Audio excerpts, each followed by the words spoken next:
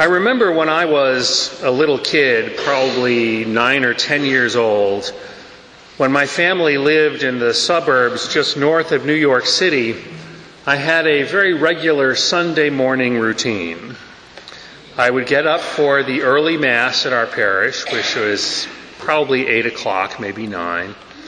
And then after church, usually with one of my brothers, I would walk the few blocks to the local delicatessen and the drugstore. At the drugstore, I would pick up the Sunday New York Times and enough candy to get me through the afternoon. And then at the deli, I'd buy about a half dozen bagels and some onion rolls for breakfast for the rest of the family. Back in 1970, the drugstore and the deli were the only stores that were open on Sunday. I suppose that these were allowed to open for business so that people could buy medicine and some food in emergencies. I'm not sure the New York Times and bagels fall within that emergency category, but there we are. But there were no supermarkets or any other stores open. Keeping the Sabbath holy meant that people wouldn't be working and we wouldn't be shopping. That was a long time ago, and today you can shop 24 hours a day, including Sunday.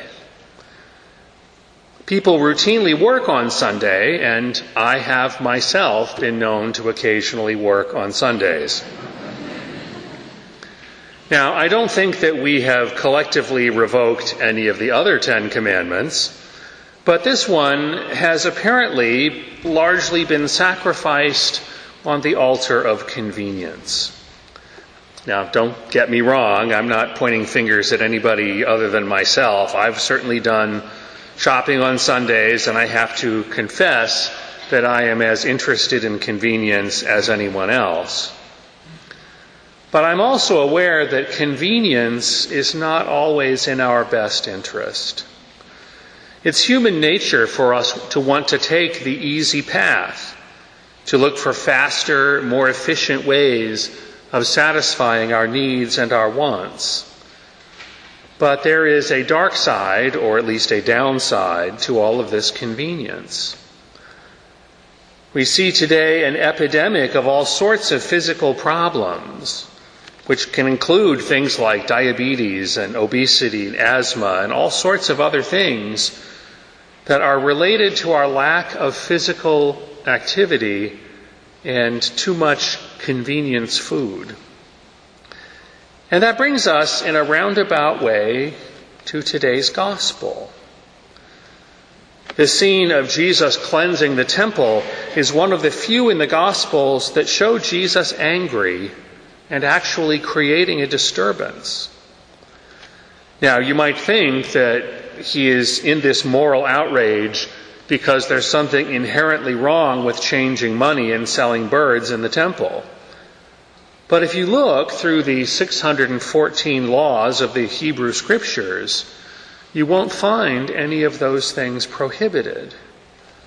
The fact is, they were conveniences. The people of Israel had to make offerings in the temple.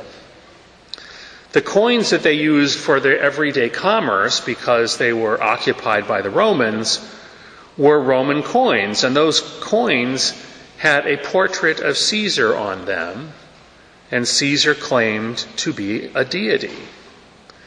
And as we heard in our first reading, they are prohibited from associating with graven images of other deities.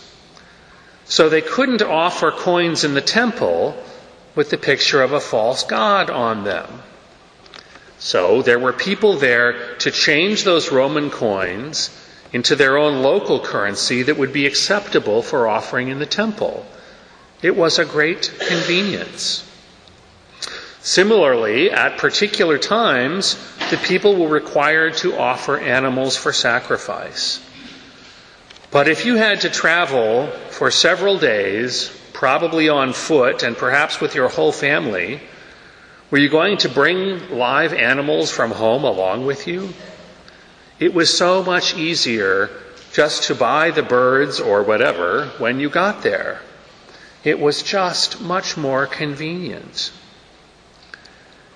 And I think on some important level, this is what Jesus was objecting to. If the center of your communal worship is sacrifice in the temple, what is the point of making sacrifice more convenient? It's not supposed to be easy or convenient. Because after all, God doesn't need the coins and the birds. What God desired, as the prophets constantly reminded people, was a loving spirit of sacrifice, a willingness to do something hard, to intentionally turn away from the easy, convenient way as an expression of love and dedication. And maybe that is the point of keeping holy the Sabbath and the point of our observance of Lent. Working isn't bad, and shopping, generally speaking, isn't wrong. But setting aside one day that's different says that there are values that are more important than getting what I want when I want it. Observing a season of repentance by prayer and fasting and almsgiving says that we periodically need to sacrifice, to subdue our pride, and to acknowledge the basis of our relationship with God and our need for repentance.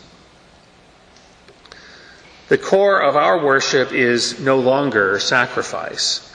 Because Christ accomplished our salvation through his own ultimate sacrifice, we no longer sacrifice animals or offer coins to atone for our sins. Don't get me wrong, we'll take all your coins later. But it's not for the atonement of sins. It's just to support the church and keep the lights on. But this season of Lent reminds us each year that our faith is not about what is easy or convenient. Rather, it's about restoring God's place in our lives and making those sacrifices that reveal God's love to the world. Those sacrifices are instances of mercy, of generosity and forgiveness and kindness. Mercy and love are not convenient, but they are what God asks of us.